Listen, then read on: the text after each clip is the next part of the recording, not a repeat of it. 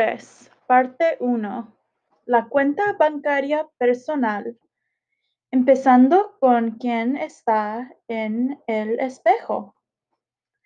Bienvenido. Antes de que tengas victorias en las arenas públicas de la vida, debes ganar tus batallas internas. Todo cambio se inicia en ti mismo. Nunca olvidaré cómo aprendí esta lección. ¿Qué te pasa? Me decepcionas. ¿Dónde está el Sean que conocí una vez en el instituto? Me regañaba el entrenador. ¿De veras quieres estar aquí? Yo estaba aturdido. Sí, claro. No me engañes. Solo estás haciendo los movimientos, pero no pones el corazón en ello. Será mejor que te corrijas o los lanzadores más jóvenes te pasarán y ya nunca volverás a jugar aquí. Estaba en mi segundo año en la Universidad Brigham Young, BYU. Durante el entrenamiento de fútbol antes de la temporada. Al acabar el bachillerato, fui aceptado por varias universidades, pero opté por la BYU porque tenía la tradición de producir los mejores lanzadores de Estados Unidos, como Jim McMahon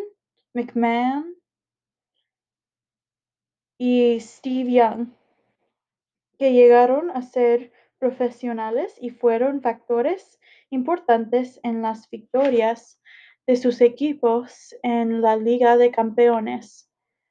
Aunque por entonces yo era un jugador de liga menor, quería ser el siguiente gran profesional.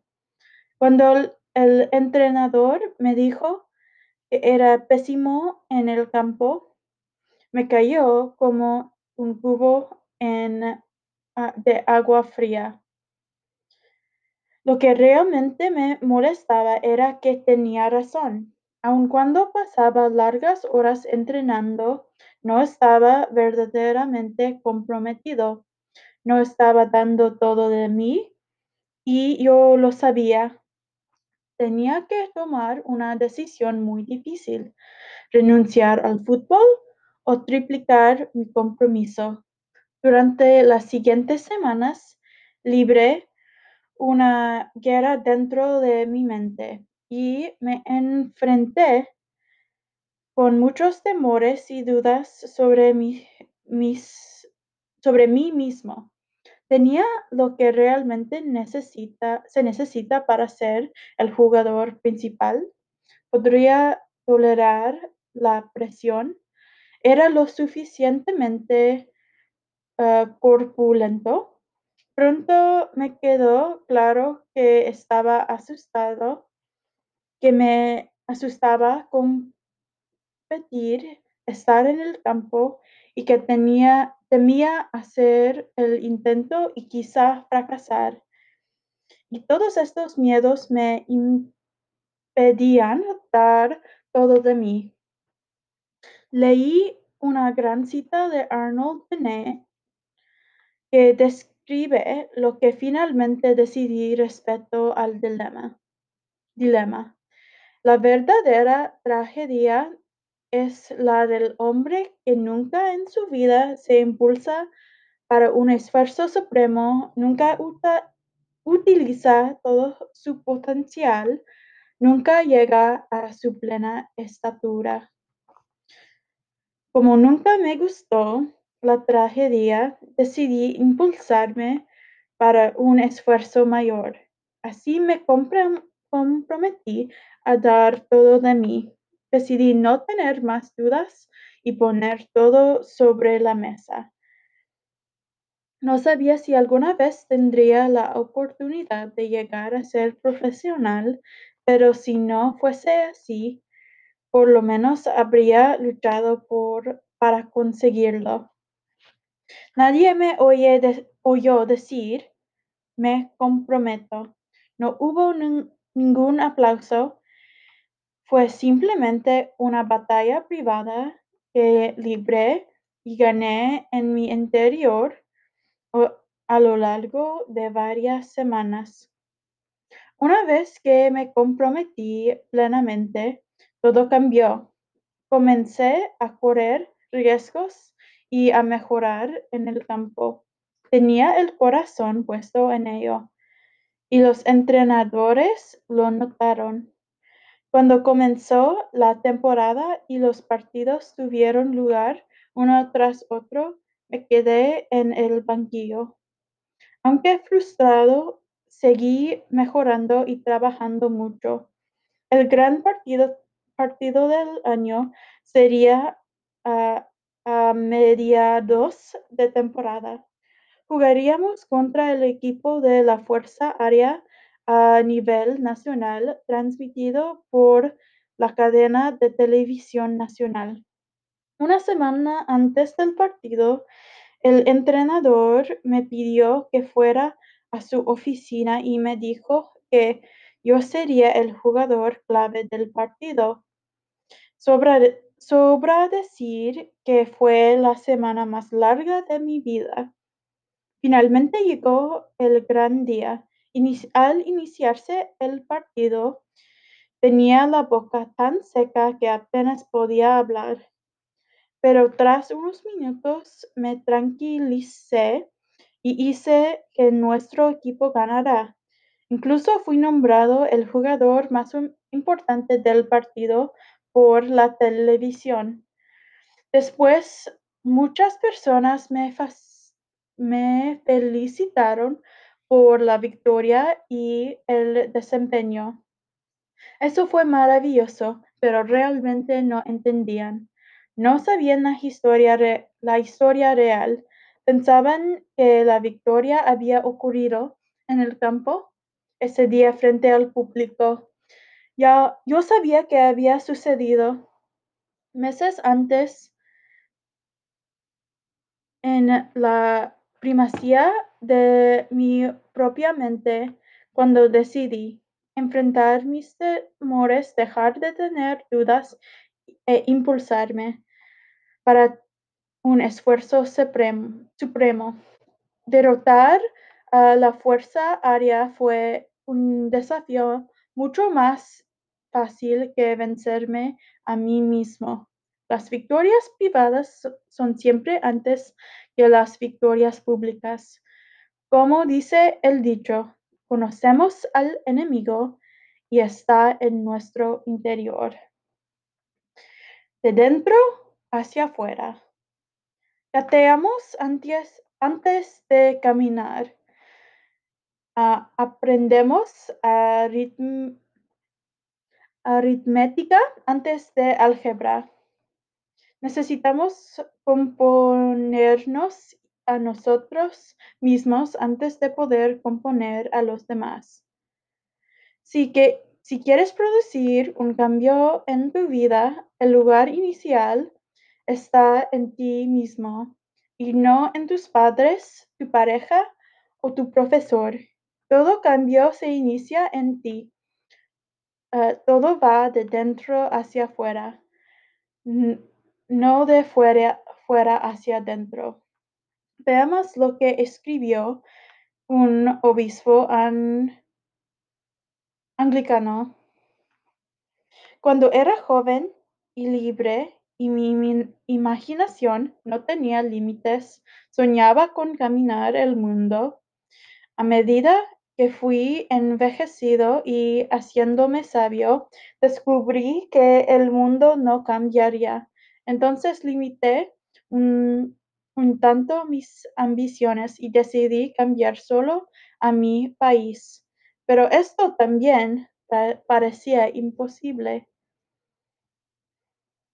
A medida que fui envejeciendo y llegando al crepúsculo de mi vida, En un desesperado y último intento, acepté solo cambiar a mi familia, acercándolos más a mí, pero por desgracia ninguno de ellos compartía mi deseo.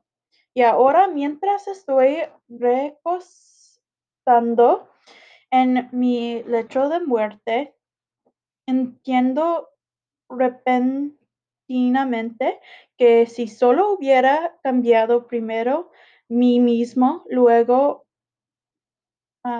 por mi ejemplo, hubiera cambiado a mi familia, con su inspiración y ánimo hubiera sido capaz de mejorar a mi país y quién sabe si quizá hubiera podido cambiar el mundo.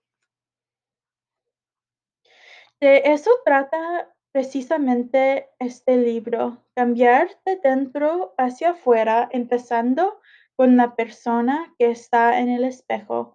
Este capítulo, la cuenta bancaria personal y lo que se describe sobre los hábitos 1, 2 y 3 tratan sobre ti y tu carácter o la victoria privada.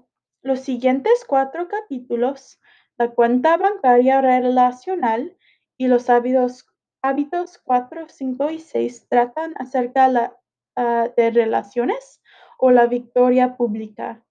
Antes de iniciar con el hábito 1, examinemos cómo puedes comenzar intensamente a formar confianza en ti mismo y lograr una victoria privada.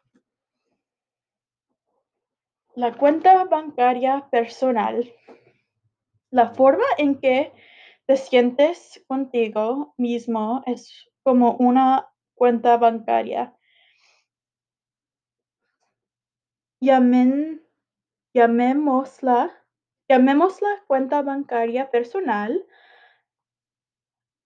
Es como una cuenta de ahorro y de ahorros en un banco.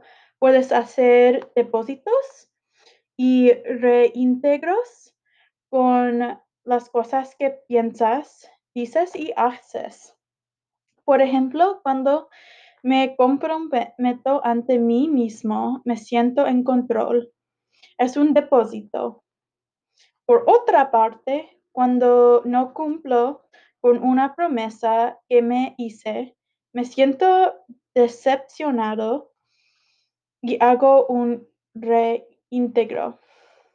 Así, pregúntate algo.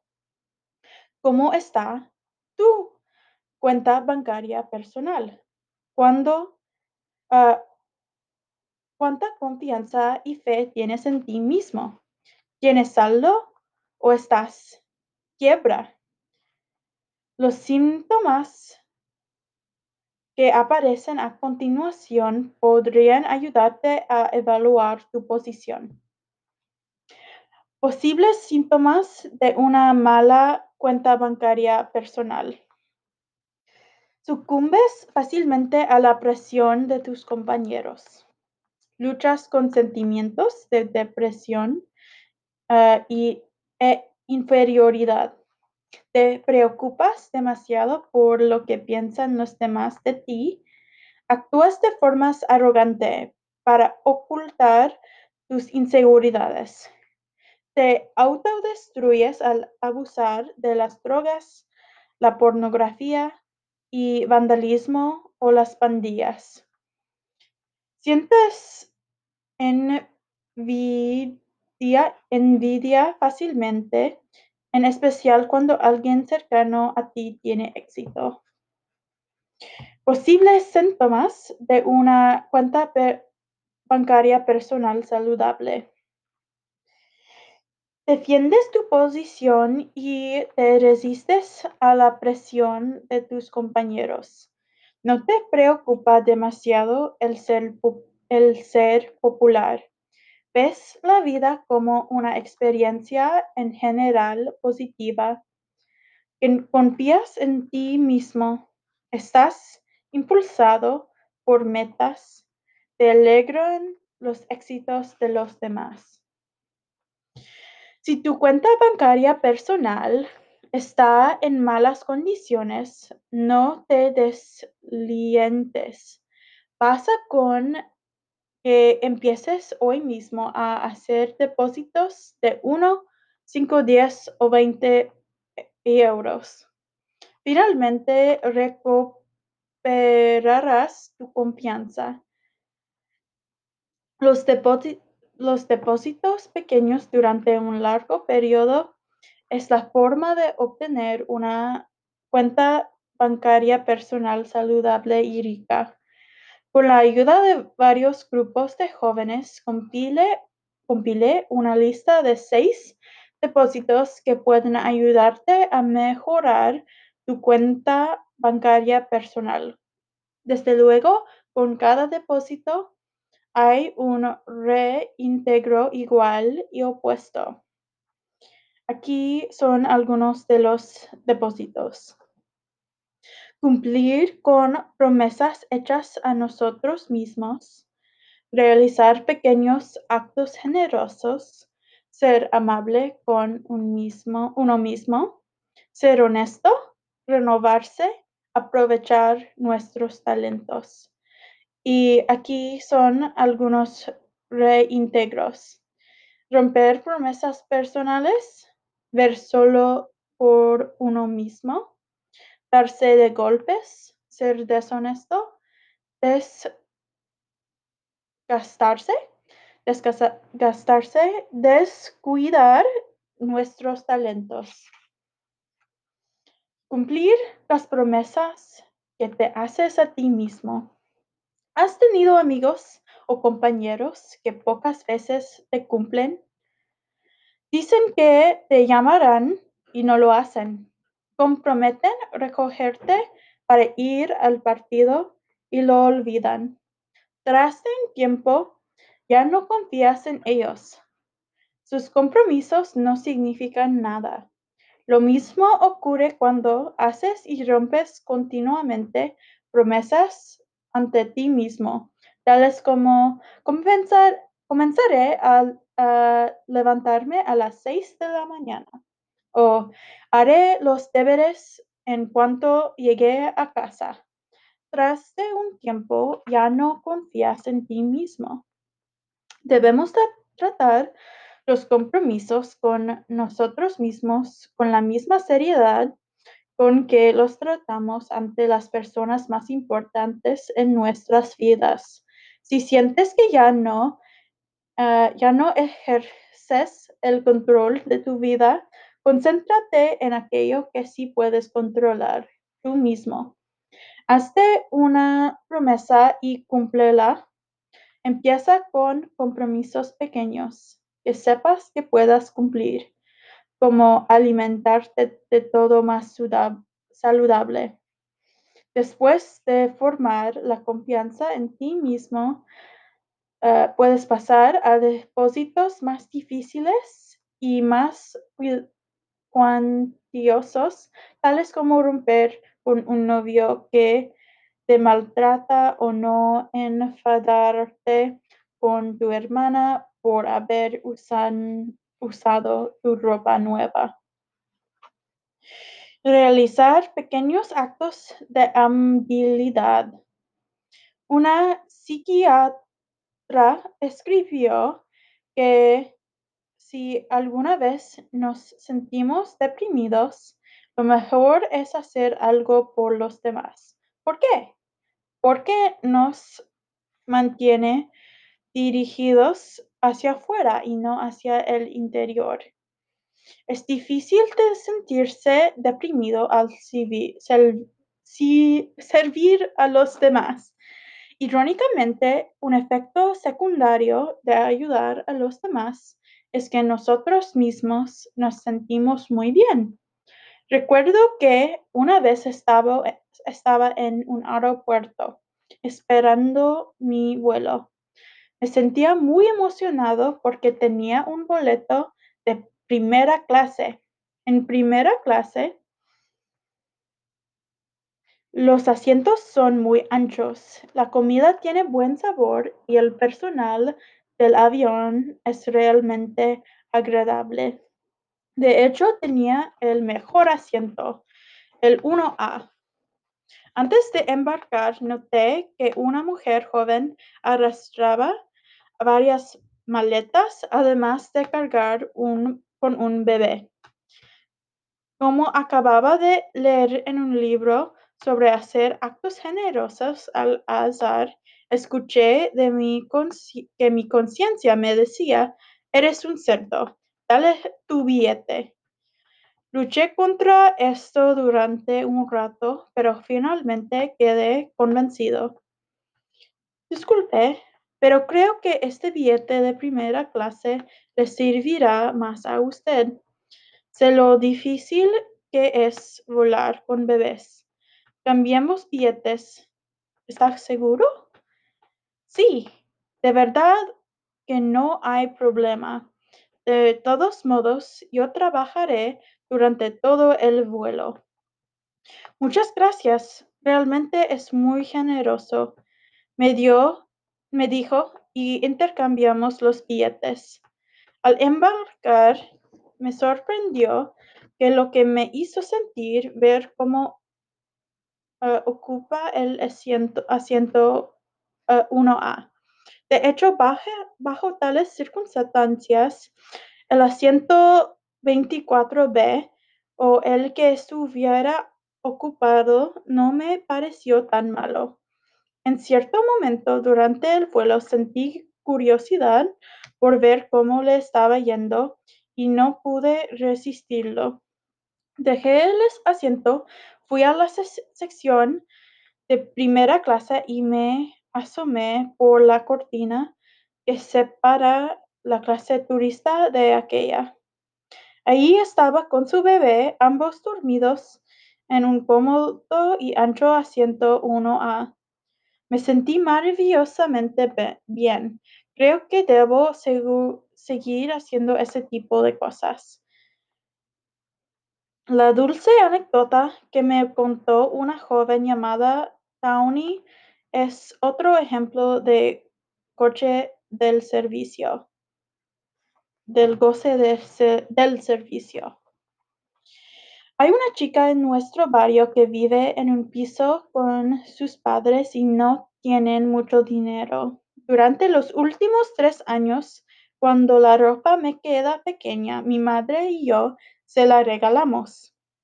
Yo le digo algo como, pensé que te gustaría o me gustaría que usaras esto. Cuando usaba algo de que le había regalado, me gustaba mucho. Cuando ella decía, gracias por la nueva blusa, yo le respondía, ese color te queda muy bien. Intenté ser sensible para no hacerle sentir incómoda o dar la impresión de que pensaba que era pobre. Me hace sentir bien el saber que estoy ayudándola a tener una mejor vida. No te encierres en ti mismo y saluda a la persona más solitaria que conozcas. Escribe una nota de agradecimiento a alguien que produjo una diferencia en tu vida, como un amigo, un maestro o el entrenador. La próxima vez que estés en un peaje, paga por el coche que es detrás de ti, que esté detrás de ti. Al dar otorga vida no solo a los demás, sino también a ti mismo. Me encanta, me encanta lo siguiente de El hombre que nadie conoce, de Bruce Barton, que ilustra muy bien esta cuestión. Existen dos mares en Palestina. Uno es fresco y los peces viven en él. El verdor adorna sus orillas. Los árboles extienden sus ramas sobre él y hacen crecer sus raíces sedientas para beber de sus aguas curativas. El río Jordán forma este mar con aguas fluyentes bajando desde las colinas. Así ríe a la luz del sol. Y los hombres construyen sus casas cerca de él, y los pájaros anidan. Y todo tipo de vida es más feliz por el solo hecho de que existe. El río Jordán fluye hacia el sur y desemboca en otro mar. Aquí no hay peces, no hay hojas que se muevan, no hay cantos de aves, tampoco risas de niños. Los viajeros eligen otra ruta y pasan por la zona solo si es necesario. El aire es pesado sobre sus aguas y los hombres, las bestias y las aves no pueden beber. ¿Qué es lo que produce esta gran diferencia entre mares vecinos? No es el río Jordán, lleva las mismas aguas buenas y ambos. Tampoco el suelo sobre el que están, como tampoco el lugar que los rodea. Esta es la diferencia. El mar de Galilea recibe, pero no encierra al Jordán. Por cada gota que entre, otra gota sale. El dar y recibir son en igual medida. El otro mar es atrevido, guardando celosamente lo que entra. No es tentado por ningún impulso de generosidad. Cada gota que recibe la guarda. El mar de Galilea da y vive. El otro mar no da. Se le conoce como mar muerto. Existen dos tipos de personas en el mundo. Hay dos mares en Palestina.